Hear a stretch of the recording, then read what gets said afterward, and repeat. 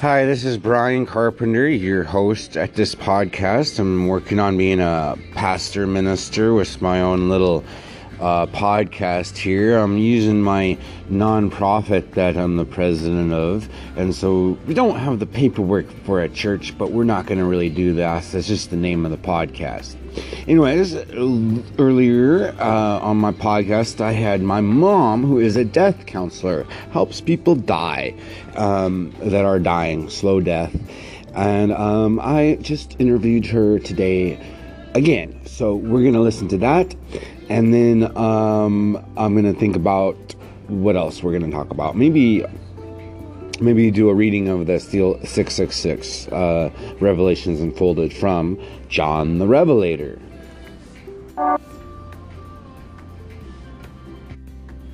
I am asking you, I am trying not to beg and wash windows in a gas station.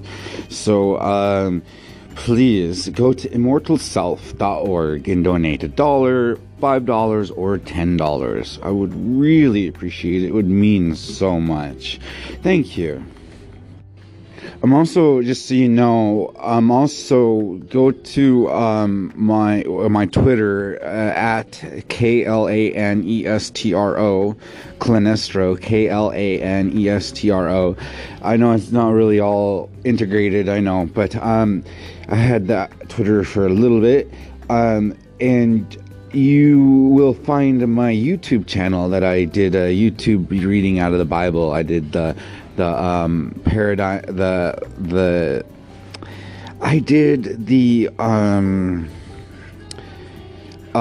parable of the Good Samaritan. It's amazing. It's a little short, little scripture, and I talked about how I thought about that. I'll be doing the Bible a little bit more on my YouTube channel, just to promote the podcast or my ministry. I also have I just started a Tumblr account. I think that's Pastor Carpenter on Tumblr. Anyway.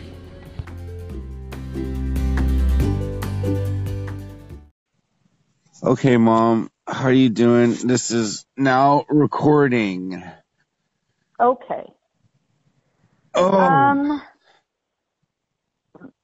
What? So I wanted to know, like, how to help the rest of us understand and grasp the thought that we won't be here.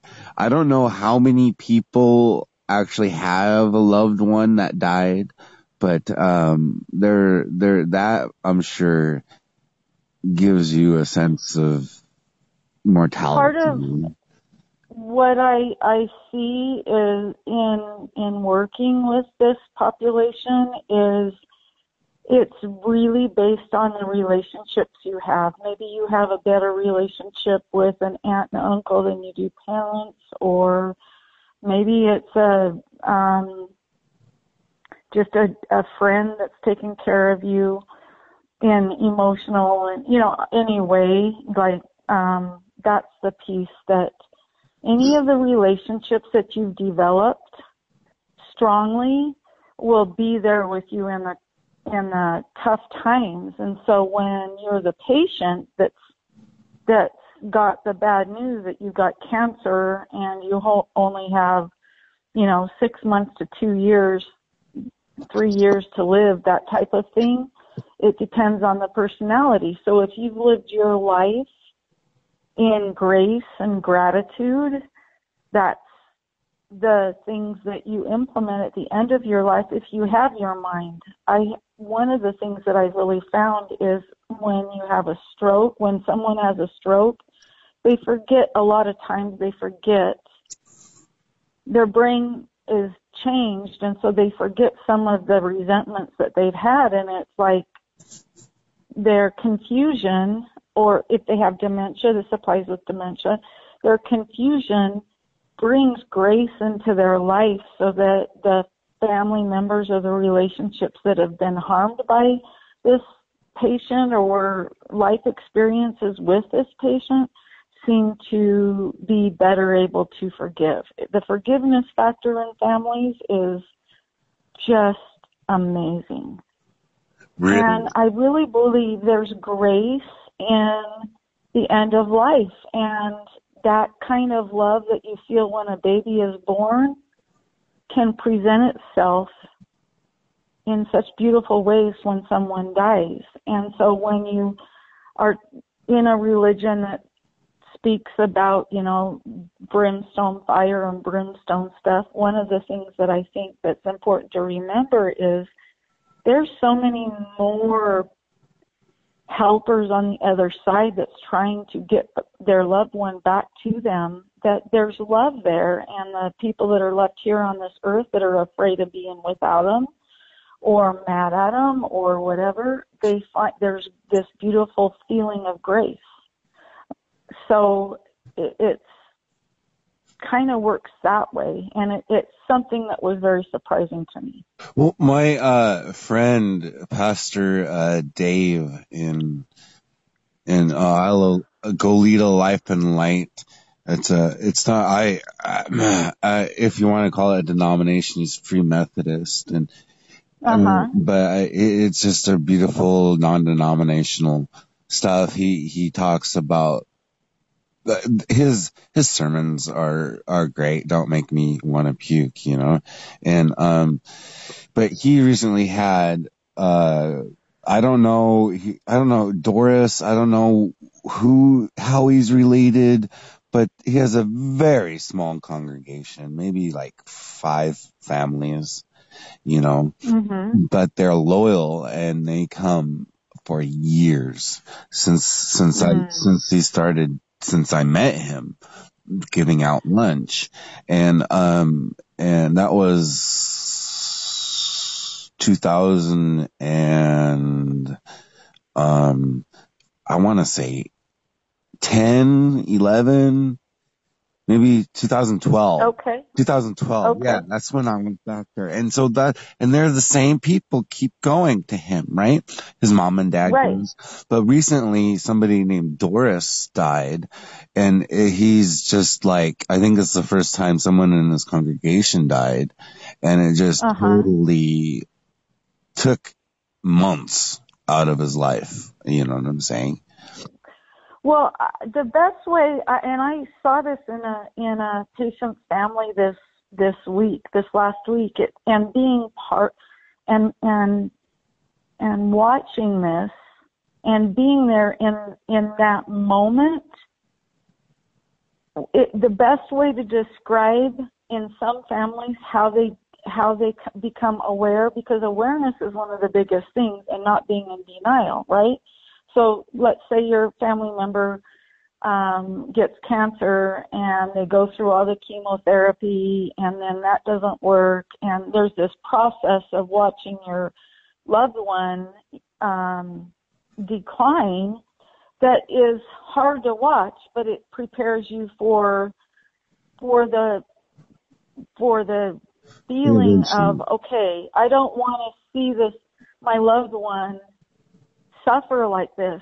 I am able to let go even if I don't want to.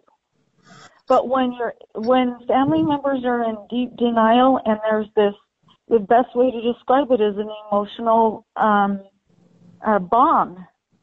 that has catastrophic damage in emotional ways. And the way that clergy or anybody around them is just to be there in the moment of that bomb and say, okay, we've got, in an energetic level, I've got you.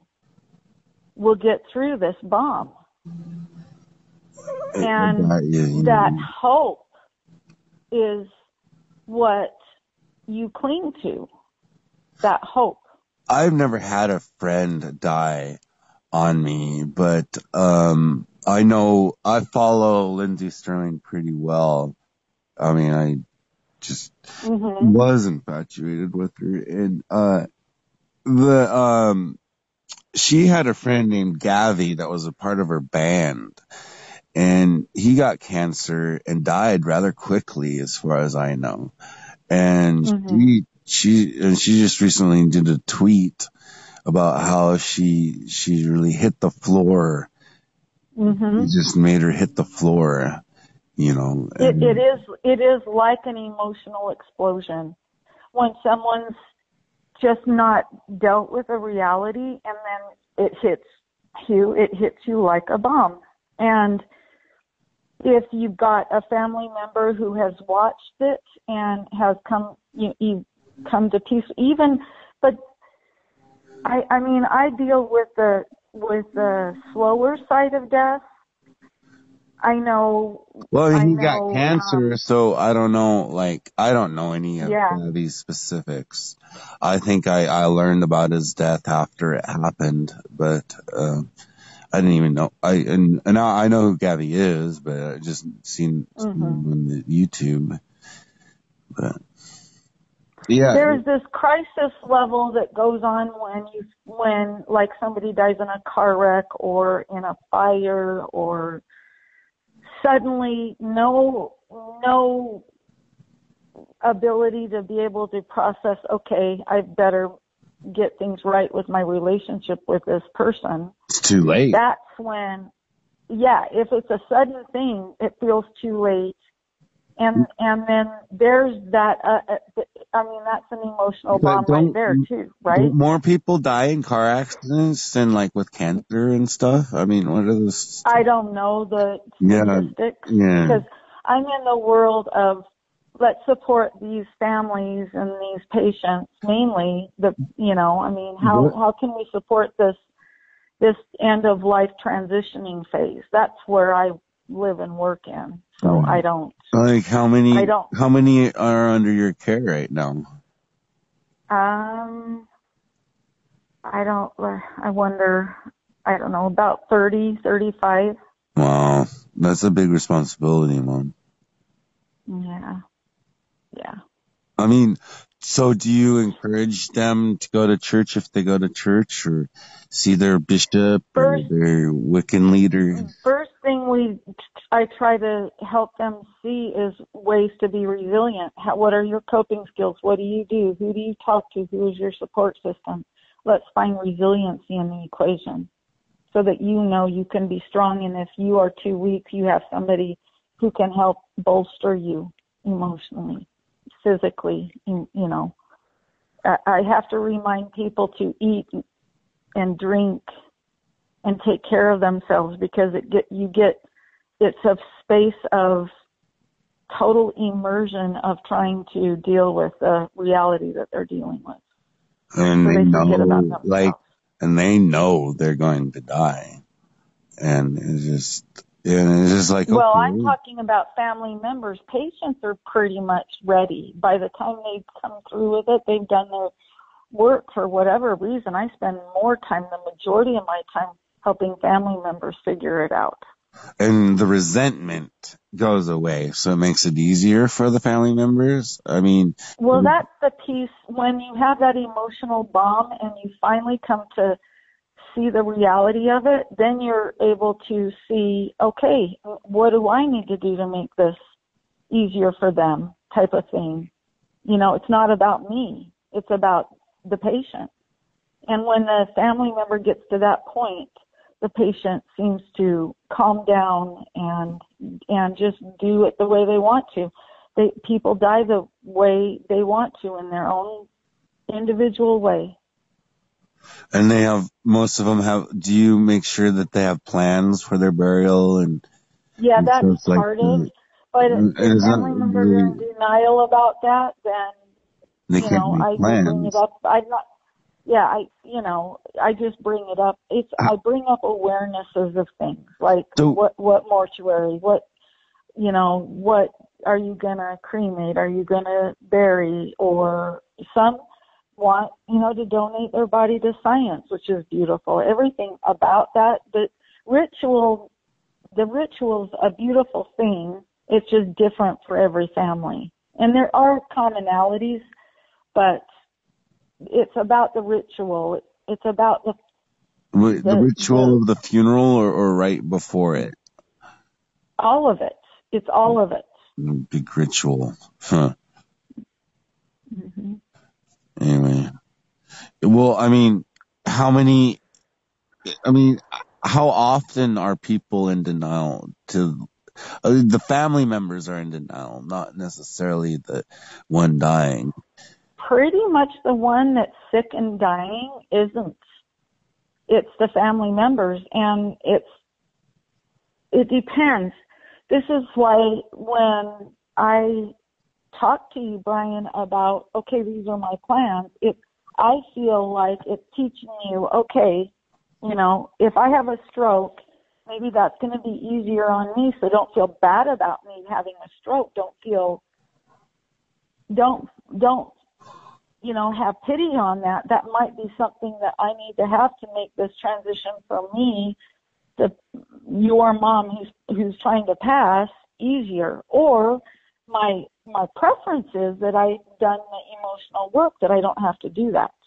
My preference is that throughout my life, I have prepared my family as to what I would like, but that I'd be okay either way, and that I could experience fully aware everything that goes on, because this is a beautiful world we live in, and there's beautiful moments I wouldn't want to miss out on because I was in so much denial I had to have a stroke to deal with my death. It's just like giving your... Mm-hmm. Oh, do you... That's kind of why I will bring it up, like Brian. You know, I love Dana Point. Yeah. You know, I want to be in ashes in Dana Point, please. You know, but then I look at the ritual of burying, and it's beautiful too. It's just not probably my preference. But you guys know that. I mean, there's some families who won't even talk to me about that. I mean, who simply refuse to talk about it. Just. But then it hits them because they're going to have to deal with it, and they have this big deal after. Yeah, here's your dead all body. These planning. You know, you're in the middle of the mortuary having to pick out a casket and everything else, where I think I like to have myself prepared enough to say, well, I've done what I can here. It's up to you guys now. I know my carpenter side of the whole family was extremely grateful for Grandma Frida I was living with her when she was going to the, she was ready to die. She was, I'm going to die in 10 years and nothing's going to stop me from doing that. And this is my coffin and I want squirrels and trees. Yeah. That's a gift to your carpenter family, that she had it planned, that they didn't have to figure it out. Because when you got that, oh, I guess this is really happening, I guess this, you know, my loved one is dead, I have to be able to, now I have to pick up the pieces about it. And whether it's picking up the emotional pieces or the physical pieces, maybe some family members are linked financially to, it's a huge emotional bomb, and it's a hard one. Well, so I don't really talk to Grandma Gail that much, but her sister is in an end of care facility. They're not dying, but they're not she's not able to be in public. It's a locked facility because she'll just grab a beer, drink herself to death. But last time I visited with her, her mind was gone. Wasn't there. Know? But I first of all, like I told you, Mom, when people talk to me about their friends dying or their moms dying, or I'm like, well, I'm sorry, I've never had that happen. But, you know, you got to remember what you believe in. You can choose what to believe. Exactly. Belief is a choice, whether or not your parents taught you and then you just chose to believe it. But people will defend their beliefs to the death and kill for their beliefs. Yes. But belief is a choice to matter. Why is belief so strong? Why is the need to have a belief system so strong? I went to hypnosis school to learn that. My goal was to learn that. I didn't. But I wanted to know why people believe in the Mormon religion or this religion or whatnot. I was in Virginia knocking on doors, and I wanted to understand why their beliefs were so hardcore that it causes great tension. You know, you don't talk about politics and religion, right? Well, if their belief is different from yours, then that undermines your validation of your belief, because you don't know, you don't have knowledge, you have faith. You know, when you choose to believe something, you start having faith in it. And then you want validation, like the Christopher's work. I wanted, when I first got it, I read it. Wow, this is amazing stuff. And then, I wanted, it validated. All I needed was one person saying, yeah, this looks like it's, you know, it's in harmony with with the universe. You know what I'm saying? And I don't blame people like James Randi. He's a debunker of pseudoscience. He's about to die. Actually, he's getting pretty old. But he put up $1 million, a bond to anybody that can prove supernatural ability. And he interviewed Uri Geller, the spoonbender, and it was just like, but the thing is like, I don't understand how atheists come to peace, you know, peace. And, but I just be like, one or two things are going to happen. Just one or two things are going to happen. You're going to either, first, the biggest solace that I heard for the non-believer, and I don't know about other religions like Buddhism or Confucianism. I do know though that the Jews didn't really have a concept of heaven and hell until Jesus came along. They didn't have a concept of heaven and hell. They did believe in reincarnation, but, or some of them do, depending on what Jewish sect you're in. So that's that might have been the main prevailing solid piece that they had. Well, just come again, you know, hopefully I get born to rich parents. But what I'm saying is that I like to believe that, yeah, if I want to see you in heaven, I'll be able to see you in heaven, you know? But that's where I think the bigger picture is the relationships that you develop here. They are probably the ones you do want to see in heaven. Right. And that's probably, well, this is coming from a mind of a therapist, right? So that's what I deal with, is in relationships.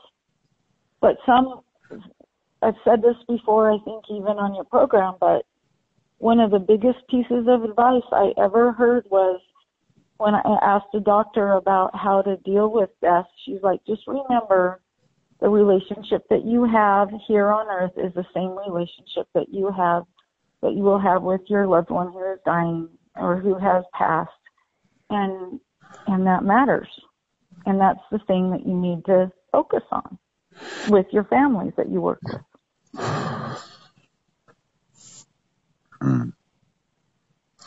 You know, yeah. Yeah.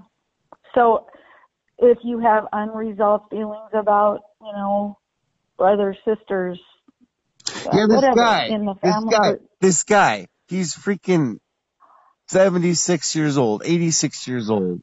I'm going through my crazy off my meds type of thing, you know, and he's the leader of the American Peace Movement. Comes to Santa Barbara. He shows me some kind of cool, a way to build a cool little tent.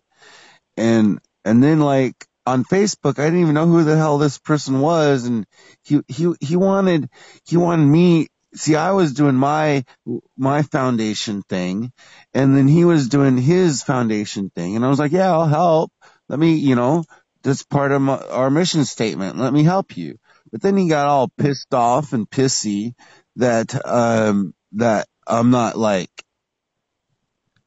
100% his or his subordinate, doing exactly what he says and doing what he says. I think I said F you on a text. I saw that. I was like, well, I said that. I couldn't believe it. Then he wouldn't speak to me again. I asked for, and I apologized. Still no words. This old man. And still no words. Then I had a friend say, hey, can you please ask him if there's anything that I can do to, apologize? No, he wouldn't even talk to her. It's just like, okay, American Peace Movement. There's a song that I like that says, as if peace is, we assassinate pacifists because as if peace is something to resist. I'm just saying.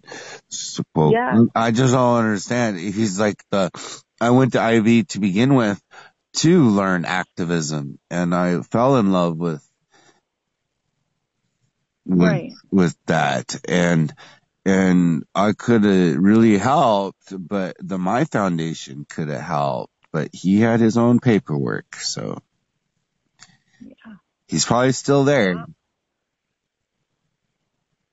Yeah, and it's just, if he's out here in a motorhome that old, well, he made reference to a house, pulling it out of his thing, but look, really, you got some good ideas about peace and stuff like that, and yeah, but maybe he was Jewish. But he didn't practice, so in his heart, he needed to have love, and realize that, hey, I'm mentally ill, and, first of all, I'm not gonna just I'm gonna help you, but I'm not gonna abandon my prior commitments for the American Peace Movement just because you said I'm the Santa Barbara leader of the American Peace Movement. Yeah. Anyway. Yeah. Yeah. It's just relationships really do matter, and the way that you grow and learn in this world. I agree. Oh, what do you talk to your bishop at all about what you do? Do you have to go to her for counseling? You got it pretty handled. It's spirituality and religion. No, I'm talking about people dying. I'm not talking about your own personal stuff. No, I mean somebody else. You ever talk about somebody else in your work? Yeah. Anyway. I have to keep my work to myself pretty much. So it's. Yeah, it must be hard, Mom. I mean, just like, why did you, and this is what you wanted to do when you were going to school? I didn't know the passion I have with this and the gifts that I have to be able to help others through this time. And yes, they get taxing and yes, I get exhausted at the end of days, but it's still a beautiful work that I feel honored to do. Are you still getting my quotes last couple of days? The love quotes? I have. This last weekend was pretty. It's automated, big. So I've gotten them. I see them every once in a while, but I don't know what it is. Mm-hmm. So thank you. They're beautiful. All right. Well, I guess I love you. I'm going to Turn it off. Love you the too, recording. honey. You don't need to hang up. You don't need to hang up. Just Okay. let me turn it off. All right, if you know why or who any information about the dead body hanging from a rope in a tree on the neck near I-80 in Roseville, then this is the number you should call. Hold on, let me give it to you. The Sacramento Valley Crime Stoppers, anonymously by phone at 1-800-222-7463. There was a male subject, not identified, hanging from a tree branch. And they just don't really know what happened. It doesn't talk about anything about the victim. Anyway, that's my obituary for today. And let's do the word of the day. Let's do our daily bread. Let's get some Jesus in us real quick. Go to Our Daily Bread, ODB. So Google Our Daily Bread. Get your app yourself. You can follow it yourself. It's pretty good. But I do this because it's really cumbersome sometimes. But we need some Jesus in my podcast. Some Bible lovers. They don't know about Jesus, how much Jesus is actually... I don't know how much these guys really know about the Lord of Lords, King of the solar system. But the thing is they don't even call him Jesus. Huh? Would you like a taco? A coffee. Coffee? Yeah, or you could go get a coffee for. Well, I'm not going back. Oh yeah, coffee. Back in 'cause I finished the shift. Thank you. What would you like? A coffee. I'm not. They.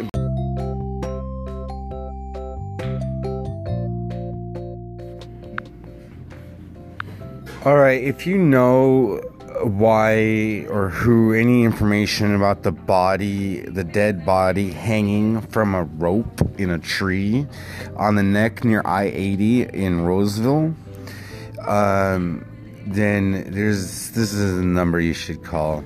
Hold on, let me give it to you.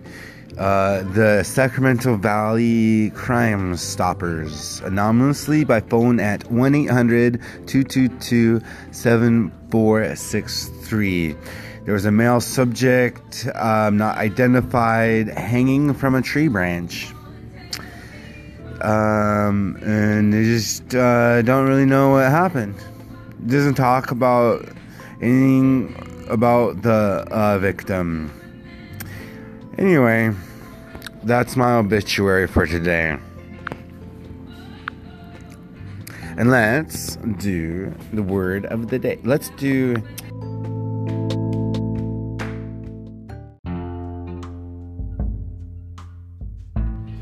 The Esperanto language is the universal language of peace that could have happened before World War I, except the French dude said no for the international language, or else we'd be speaking our English and our Esperanto. And then Hitler killed a lot of people that spoke Esperanto because it's too radical to have free love. I mean, loving your neighbor. And then Japan bombed the military that was using Esperanto as a war game right before World War I. And just so you know, Japan had bombed America. Japan, before World War II, did drop bombs in Goleta or Santa Barbara, California. It is published. It is there. Japan has dropped missiles here from a submarine in there, and it is published. You can look up the Isla Vista records or Goleta records in California. Just so you know, it really did happen. The history that we think we know isn't necessarily it. You think we're so great, we've never been bombed, except for the Civil War. Yeah. Well, anyway, today's Esperanto day for the word is radi, to ride. La ciam ridas sian bicyclon alla laboreo. He always rides his bicycle to work. Laboreo. Work? Makes sense. Bicyclon? Ridas. Ride. And now we're going to open up the Daily Stoic quote. So just breathe with me. And exhale. Okay, we're going to do the Stoic quote. Okay, so drunkenness is nothing but voluntary madness. Yeah, I listened to a quote. It's like, what's the point in drinking if you can't take it too far?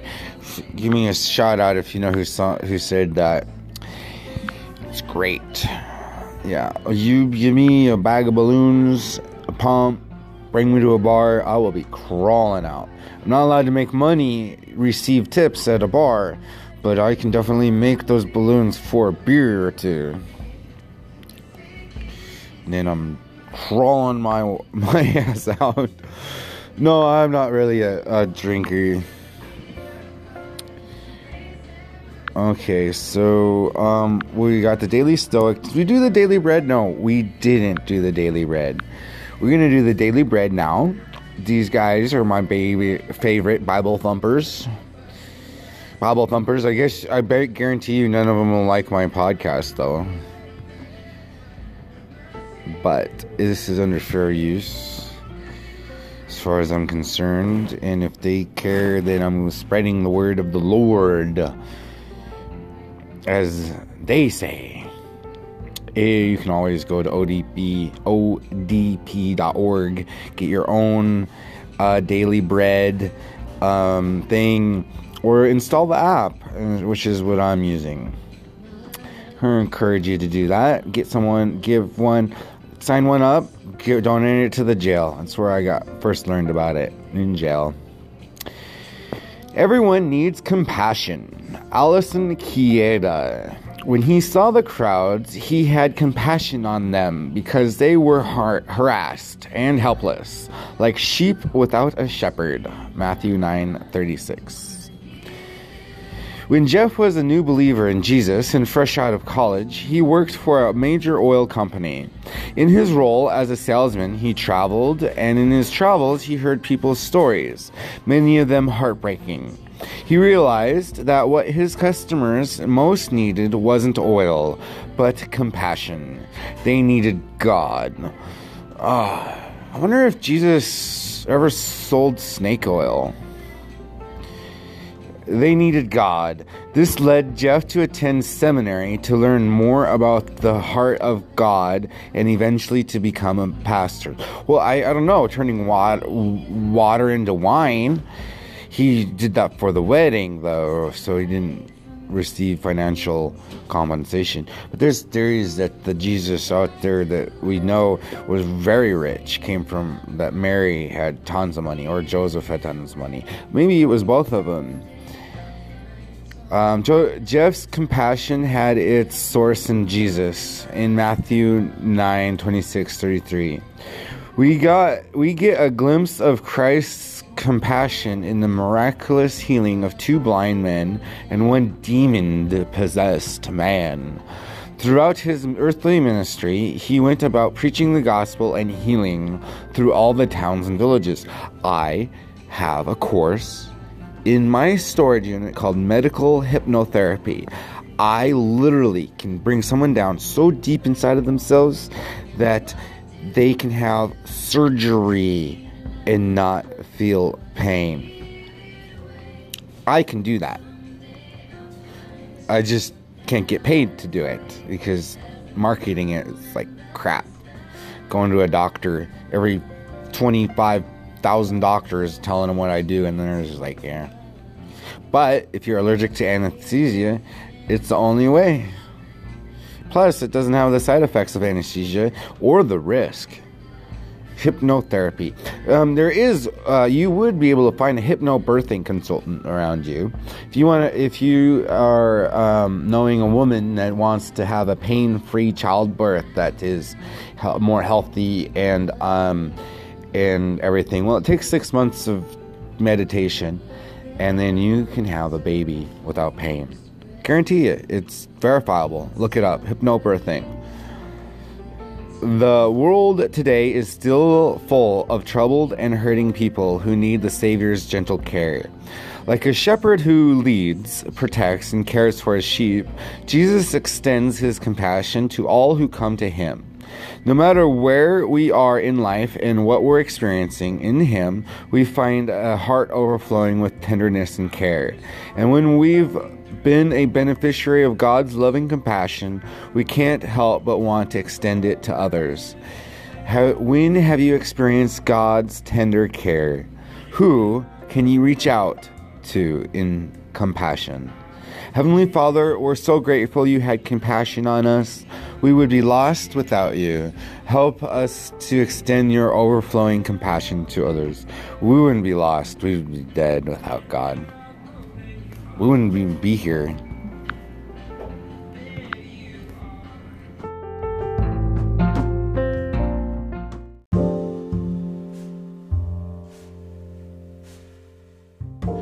Just breaking news, here, extra, read all about it.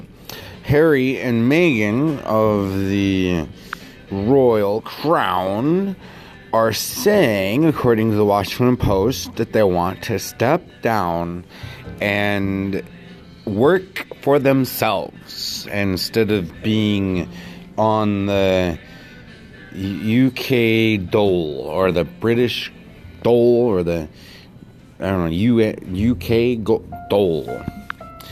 Anyway, I think that's rather cool. They could probably get any job they wanted. So they're gonna live in Canada and in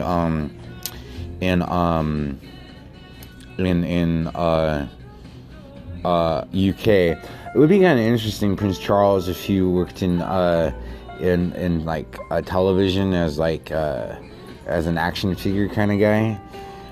Anyway. Well, that's been an hour for today. Good enough for today. We'll do something maybe in a couple of days once I can get up to doing as many podcasts a week as possible, but I don't think I can do it every day. But please go to immortalself.org, leave a message, challenge me, ask me a question, ask my mom a question, I'll put it air it. Or also, please, I really need your help. Donate $1 or $5 or $10 there at immortalself.org. I definitely need it. It would be just a miracle. Thank you so much, and blessed being.